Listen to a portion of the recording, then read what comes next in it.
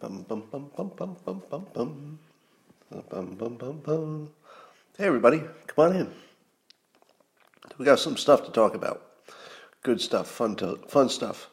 Things that will blow your mind, possibly delight you. Possibly blow your mind and then delight you. But it's all happening here. Oh, I don't know if it's morning or evening. I'm going to put down my shades, though. Let's see if I look more handsome when there's less light on me. Because I think I do, if you know what I mean. All right. Let's get to it. Yeah, let's get to it. Christina, nice of you to join. So, I was watching the interview with Bill Maher did with Dan Crenshaw. You know Dan Crenshaw? And if you know who Dan Crenshaw is, you know that he's probably one of the better communicators on the right. Probably in the top 5 or so. You know, you'd put him in there with Matt Gaetz and I don't know, a few other people. Darker, please. So less light, much less light would be much better. Anyway. So if you watch the interview, it was going around the internet, and people were saying that Crenshaw dismantled Bill Maher and everything. But here's what I saw. Now, of course, I can't read minds, but here's some speculation, and you can decide how close this sounds to you. Doesn't it seem reasonable to you that Bill Maher probably hears a lot of arguments that agree with the left, probably hears them all the time, but I'll bet he doesn't hear many good arguments from the right. He probably hears the one pundit that CNN allows to be on their air every 10 minutes or every 10 days or something, and he probably samples a little bit of the stuff, the clips and the quotes taken out of context and stuff. But I'll bet Bill Maher, and this is just speculation, through no fault of his own, probably has a gigantic blind spot for what the good argument is on the right. And I've noticed this a few times. It doesn't ever seem as though Bill Maher is disagreeing with the best arguments on the right, but of course he's disagreeing with the dumb ones that don't make any sense. And the reason I'm somewhat more fascinated with Bill Maher is that I've been watching him for years, and I know that he's capable of changing his mind under any circumstances, so long as there's a good argument, and there's some data. So if you've watched him forever, you know that he's, for people on both the left and the right, he can be maddeningly frustrating because he doesn't just automatically agree with one team. And so people, everybody finds some reason to be mad at one thing or another. So here's what I saw. And I think that Bill Maher got a little flavor of this when I was on his show back in 2016, I guess. And it goes like this. I think that when Dan Crenshaw started talking, it looked like you could see in Bill's face that he was learning for the first time that there's another curtain behind the curtain. In other words, somebody as tuned in as Bill Maher can not only see the show that everybody sees, the one that's in public, but he's one of the few people who can look behind the curtain. And I think he thought that if he could see the show and that he could also look behind the curtain, that's all there is to see. And I feel as if what I was watching, and again, this requires a lot of speculation and assumption on my part, but it felt like what I was seeing was that Bill Maher was learning from Dan Crenshaw's better communicating that there was a curtain behind the curtain.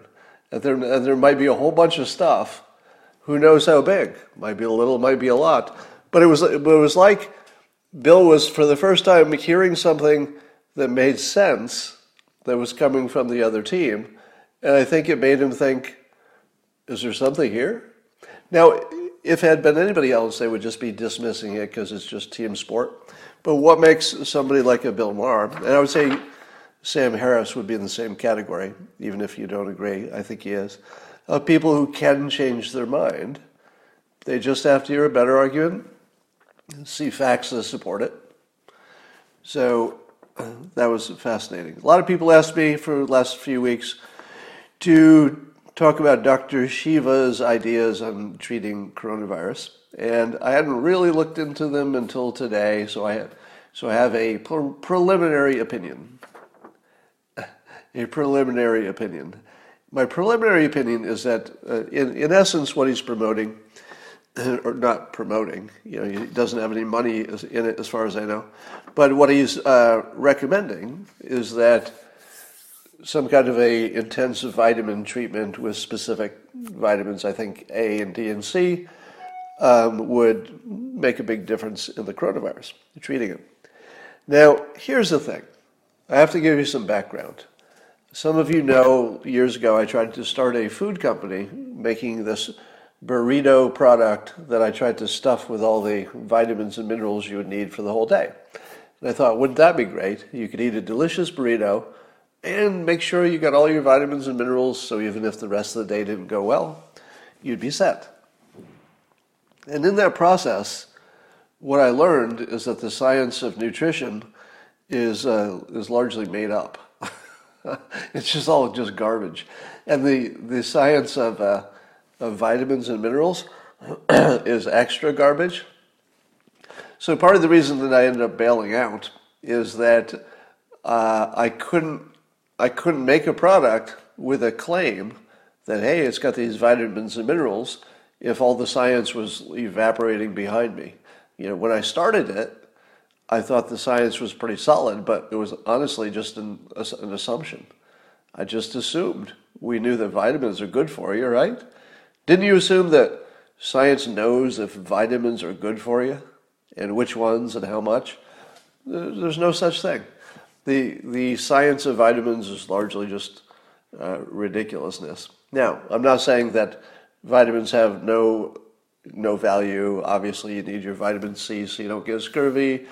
Vitamin D probably does have all kinds of benefits, etc. So some of the basics we certainly know.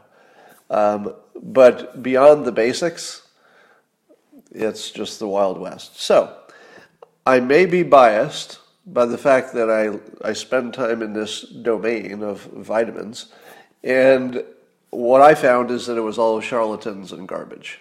That was my experience. Now, does that mean that the next thing that comes up is untrue because all the last stuff was? It doesn't.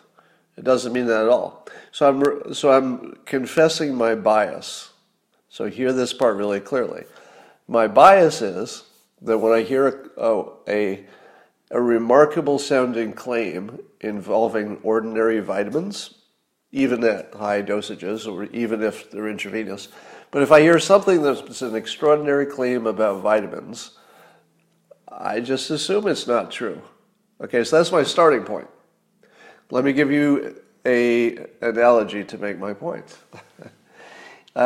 If you get an email from a Nigerian prince who says he can get his money back from a bank if you help him out, do you need to know if that's real? Do you need to research it? Do you need to ask for identification? No, you don't, because it's an email from a Nigerian prince. That whole category is very unlikely ever to produce a real one. It might. I mean, I can't say there will never, ever be a Nigerian prince who's really got some trouble and you could help him if you just return his email. I'm not saying it's impossible.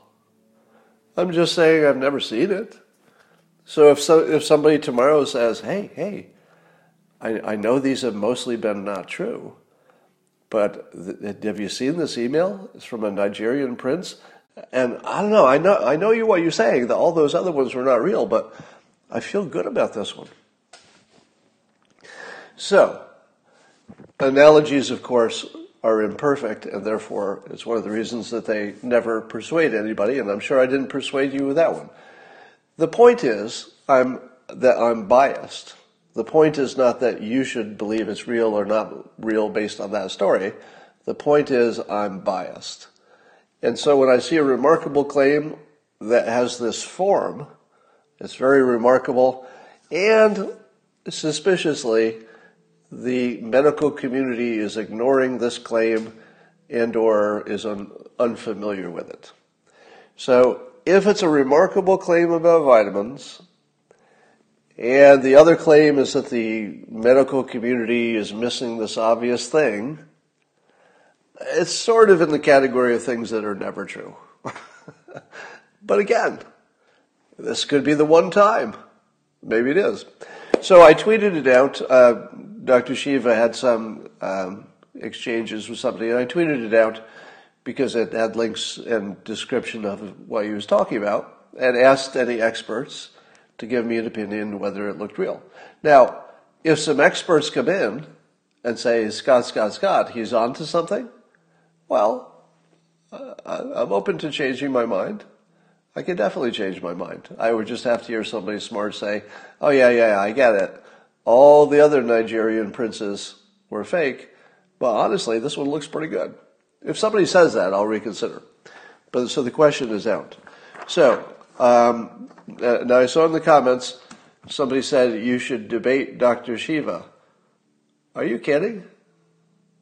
Are you kidding? What good would that do?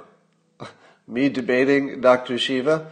Let me do the debate for you so that you don't have to sit through it.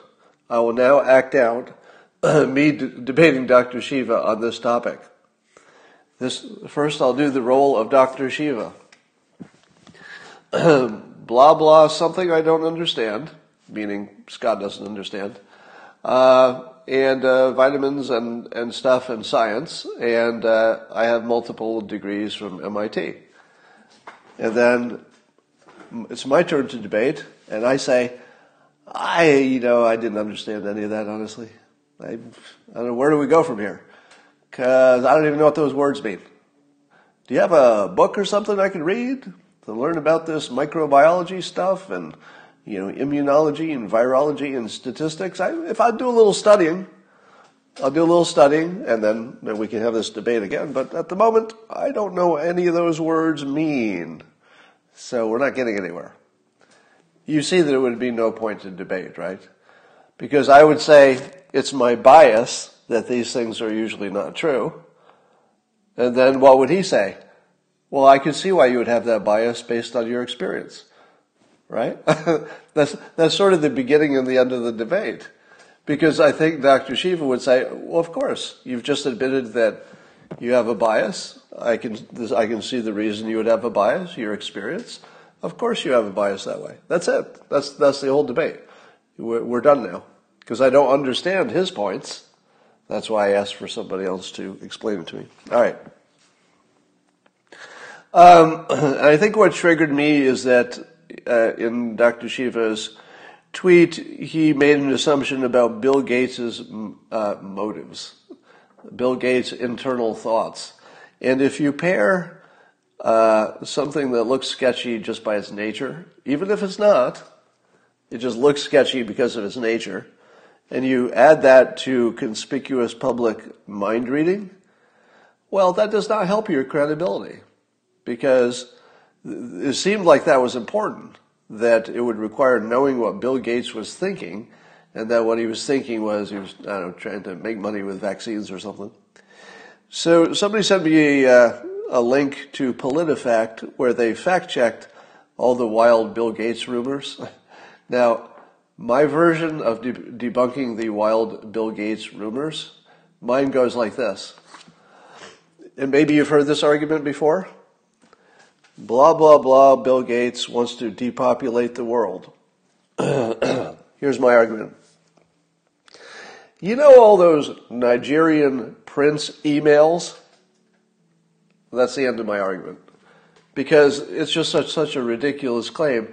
I'm not going to spend 1 second Googling whether Bill Gates ever said he wants to depopulate the world. Do you know why? Because if you ever thought that was true, there's something wrong with your brain. All right? This is not something you Google to find out maybe he said he wants to depopulate the world. He didn't say he wants to depopulate the world. And, I checked PolitiFact, and of course that never happened. What was the other one? The other one was some horrible thing with vaccines in India. And I actually thought that one could have been true. It's just that even if it had been true, it just would have been an example of a drug trial that didn't go well. It wouldn't mean anybody was evil or had bad intentions. That's the whole point of the drug trial. But it turns out that it wasn't even true. So that whole India vaccine thing was just all made up, just BS. So I tweeted that if you want to go follow the links so you can convince yourself. So if any of you thought that the Bill Gates stuff was true, you really should have asked me. I tweeted some restaurant reopening ideas, which I would like to share with you for those of you who did not see it. So here's the starting point. You know, one of the creative mistakes we make is to say, hey, what can we do to get our restaurants back to where you always fall for hoaxes. Block. Not true. So people think, hey, how do we get our restaurants back to the way they were? And I say, if the restaurant model has just blown up, you should not be asking this question. You should not be asking how to get restaurants back to the way they were, because you rarely get a chance to blow everything up and, just rethink it from the scratch. And so I think you should be asking, how could we make restaurants better than they ever were? Because you should at least ask the question. I mean, it might turn out that the answer is you can't do it. But if the only question you're asking is how do we get back to the way we were, that's sort of a loser mindset. Because when do you get to have stuff blown up like this? I mean, it's all bad news. But on the other hand, you kind of get to start from scratch and really get creative and be flexible. Maybe there's some local ordinances that can be adjusted a little bit that normally wouldn't be possible. So here's some things I want to suggest in that realm. Suppose DoorDash or any of the apps that let you order food to be picked up at restaurants, suppose it added an option for dining in. And instead of where you put in your address of your house, you put in your table number. So if you're ordering from a certain restaurant and you put in the table number, that means you're there. And so there's no server talking to you to get your order. You just order it by app when you're in the restaurant, and then it comes over and it's sat on a side table. So that nobody puts it in front of each of you. There's nobody taking dishes away. They just put a side table there and you help yourself so that you're not interacting. Now, of course, in the long run, especially a high-end restaurant, you want the full table service, but at the moment, you might have to get flexible. I also thought that you could add a little tent card, a sign that's on the table that has the phone numbers to text if you want to send a message to the kitchen. It's not the chef who answers the phone, but if you want to send a message to the kitchen or the front office or the server or something, you can just text it. And there would be somebody whose job it is just to take the text and tell whoever it is that needs to be told. So that's one way you could avoid human contact. You might also want to relax local zoning laws, so you could expand sidewalks out during warm weather and just maybe close the streets, for a while, for months. Just close any streets that have a lot of restaurants on them, because usually there's not much parking on the street anyway. You don't lose that much. And usually there's an easier way to get around than the street that has all the restaurants. So just close it. Let the restaurants expand into the street, so you got lots of space around tables, and maybe even allow dogs. In my town, you can't bring your dog to a restaurant, even if you're eating outside. But what if you could? At least temporarily. Would you like to bring your dog out to dinner and you have him on the leash, of course? A lot of people would like that. At least in my town, that would be a big thing. And you could also imagine that using the honor system, because you could never enforce this, you would ask people to come in only at least in the beginning, with the people that they're isolating with. So if you're isolating with your family, you can bring your family and sit at a table at a restaurant. But you don't want to mix people who had been separately isolating just because they went to a restaurant. Later you could do that. And maybe if it's a business meeting and you just have to have people cross-pollinating, You have some special places, away from other people, something like that. But the larger idea is just to rethink these things from scratch, and rather than say, how do we get back to where we were, think about how to make it better. All right, I promised you that I would give you the user interface for reality. And I'm working on a book idea. I don't know if I'll write it or not, but it has to do with filters. And I was trying to think of all the different filters that one can put on life. And I've argued that if you have experience in enough domains, you can look through more windows, or another way to say that is you have more filters by which to understand the world. And I would contend, this is not yet a complete list, and I might end up combining some categories a little bit, but let's say this is about 90% right. I contend that these are the filters that if you learned enough about these, and you wouldn't have to be an expert on any of these things, but if you learned, logic and religion, mating, let me explain that one. As a filter, what that means is to understand. Let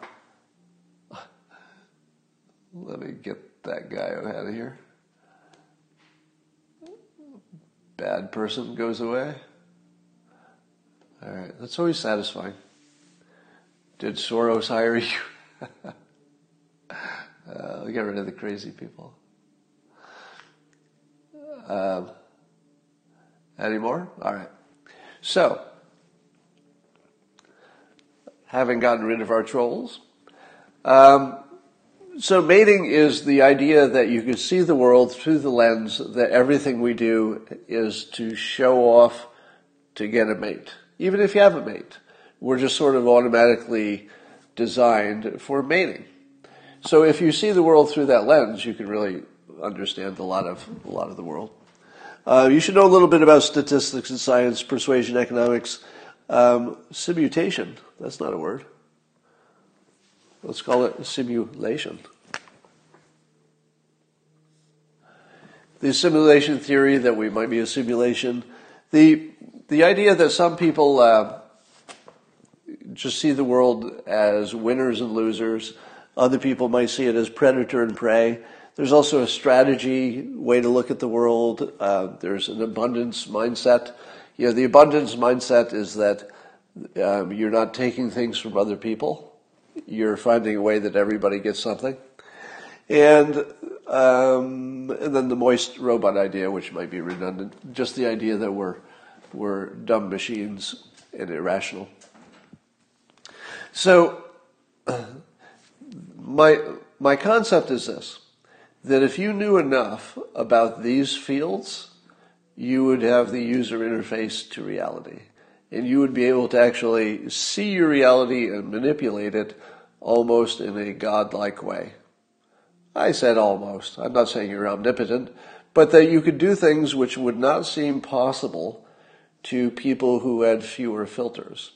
So the more filters you have, the more clear is, if you could see it like an analogy, more clear the screen is and more obvious the menu choices are.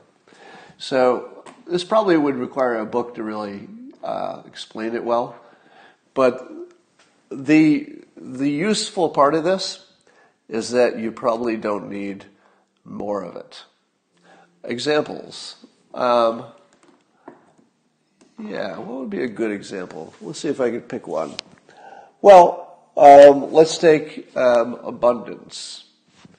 So we have a problem with communist China because it looks like they think that the best thing for China is for the United States to be weaker.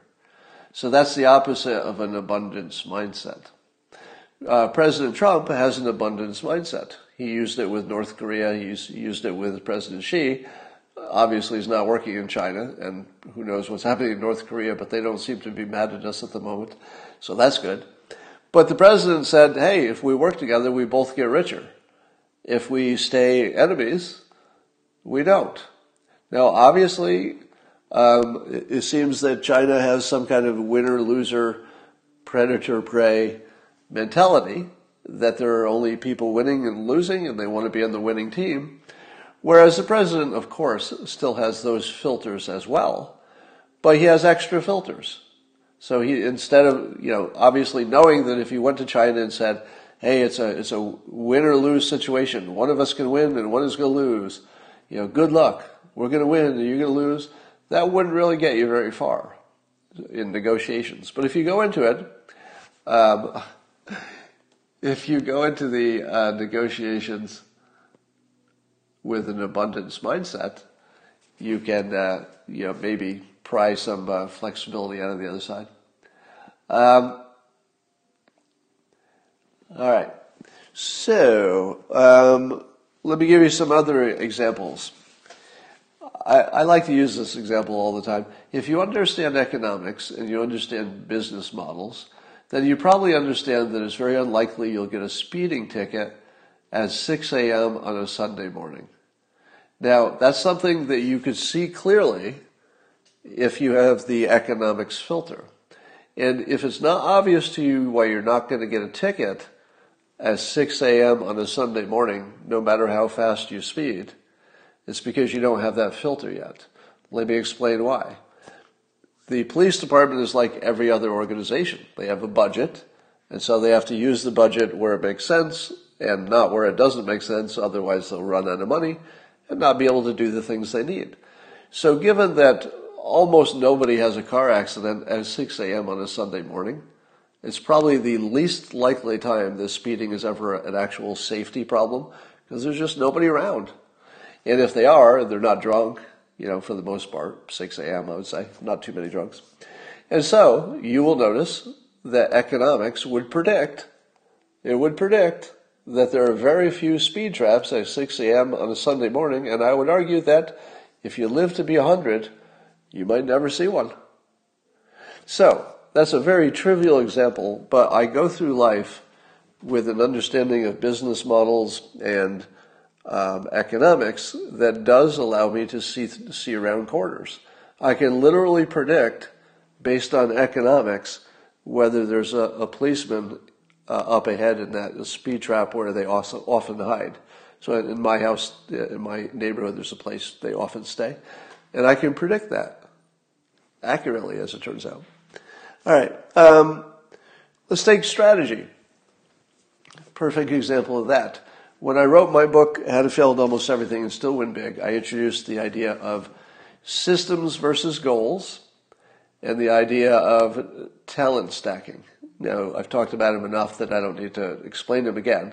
But in the context I'm talking about here, a lot of people wrote to me, a lot of people, and said, my God, when I heard those things, it really, it all came together, and then I had a strategy, and then I could implement it, and it's already working. So I would hear tremendous things about people learning that strategy, and when I would hear it, I would say to myself, when I wrote that book, the thing I was most worried about is that people would say, we already knew that.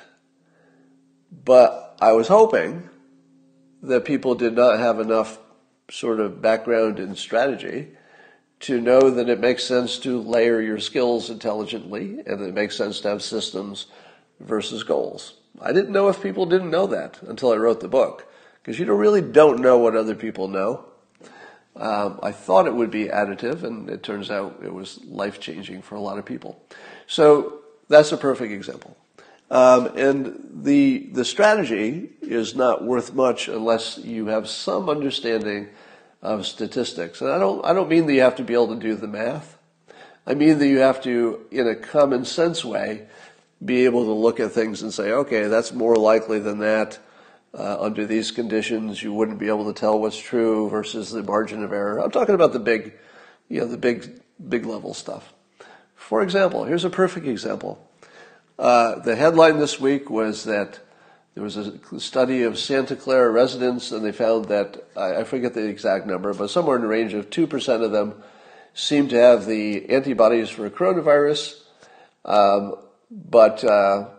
and that would indicate maybe there was a lot more of it in the general population than anybody assumed.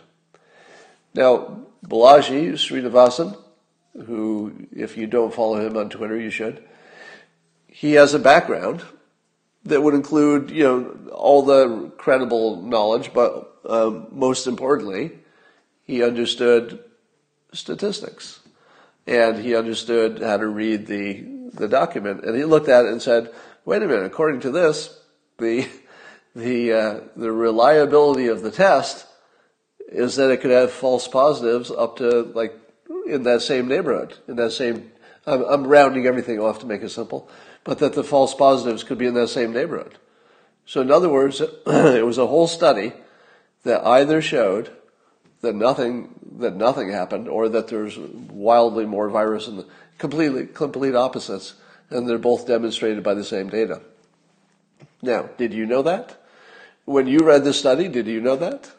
I mean, I didn't even look at the details, and I'm not sure I would have picked it out if I had. But the point is, the more you know about statistics, the more you can just look right past people's assertions to the truth. Now, Balaji could do that, and I couldn't. Now, that doesn't mean that the study is bogus. It just means that you can't be sure, which is completely different than we're sure that there's tons of virus in the world that we don't know about. There's a big difference between, well, it could be true, and, oh, it's totally true, we just studied it. Those are not that similar. All right, let's see. Do you want some other...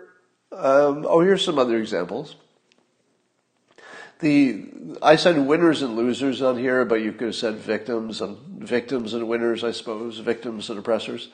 So if you see the world in terms of victims, there's a good chance you're going to think you are one. And when you start thinking you are one, your filter just starts producing evidence of it, confirmation bias. And that can be a very frustrating and also maybe not too close to reality view of the world. So that's a bad filter. A better filter is that you're not a victim and that you have a lot of control over your life. So that's just a better filter. Anyway, I don't want to talk about the details of these. I'm just asserting that there might be, how many things are there here? 3, 4, 5, 6, 7, 8, 9, 10, 11, 12, 13. So there might be under 15 filters that can explain just about everything you see in life. And I've said before that when I was very young, I sought to understand the user interface for reality. And I actually have dedicated my life, literally, to trying to figure out why things are the way they are and why it works and what can you do differently. And this is sort of the result of it, that I started layering different skills together, especially a degree in economics, so I could understand that filter. All right. I was asked to give you some sleeping tips for tonight, and I'm going to do that. And I'm going to do it more easily this time.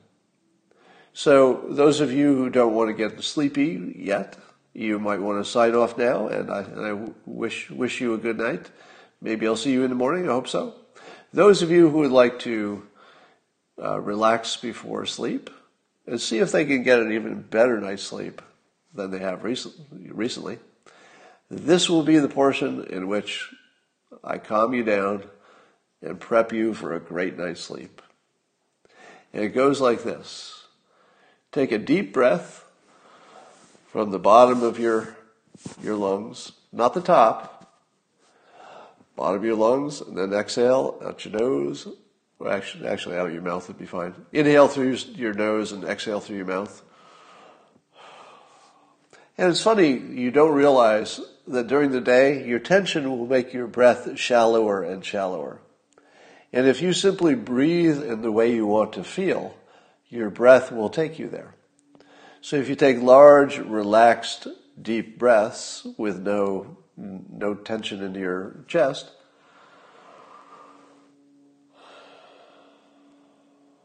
it just automatically takes you to that place. And it does it pretty quickly. Now, make sure that you're in a relaxed place that requires no muscles to stay in the position you are. You could be sitting up, you could be laying down, it doesn't matter. And now, again, think of the muscles in your hand. Your hand should be down, not up like mine is, but squeeze your hand and make a tight fist and just hold it until you don't think you can hold it anymore. And when you don't think you can hold it anymore, just relax it. Just let it all go. And just know how it feels. All the tension is out of your hand. And now do the same thing with your other hand, and then your feet.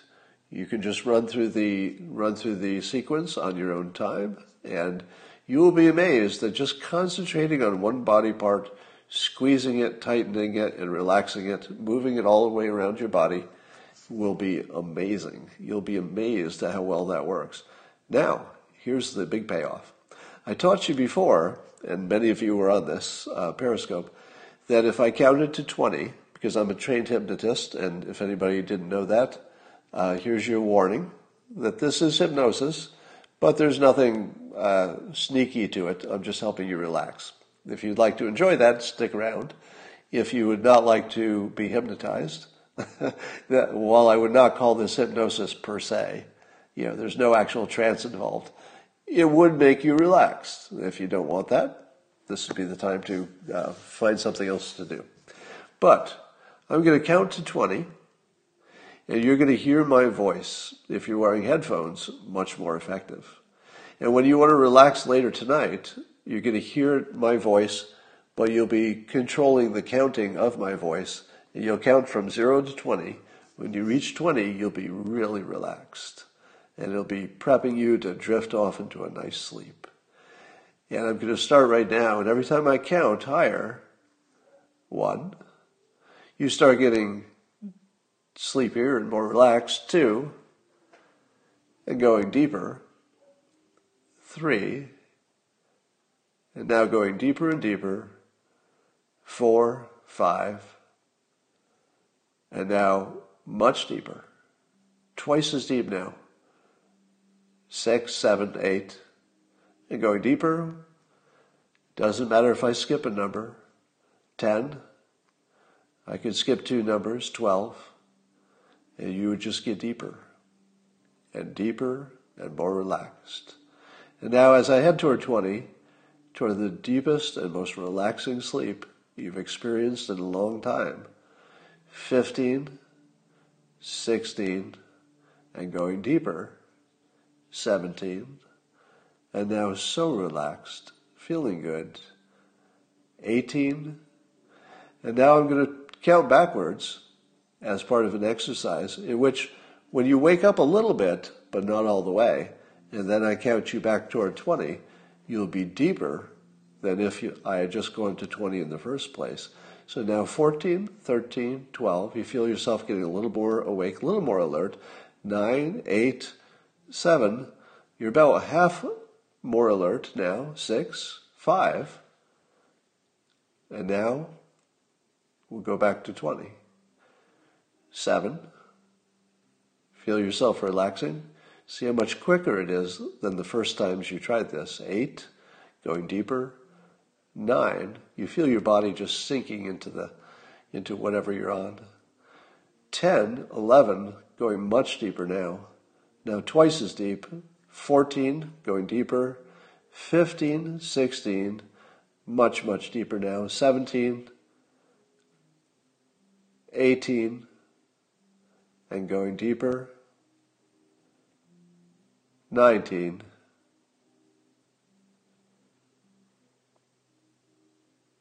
20, and now completely relaxed, almost floating. It feels good. Now 21, 22, deeper than you thought was possible. And this is what you'll remember when you try to relax later. You'll remember the counting, you'll remember how you felt, and you'll be able to reproduce it just by remembering it and counting yourself to 20.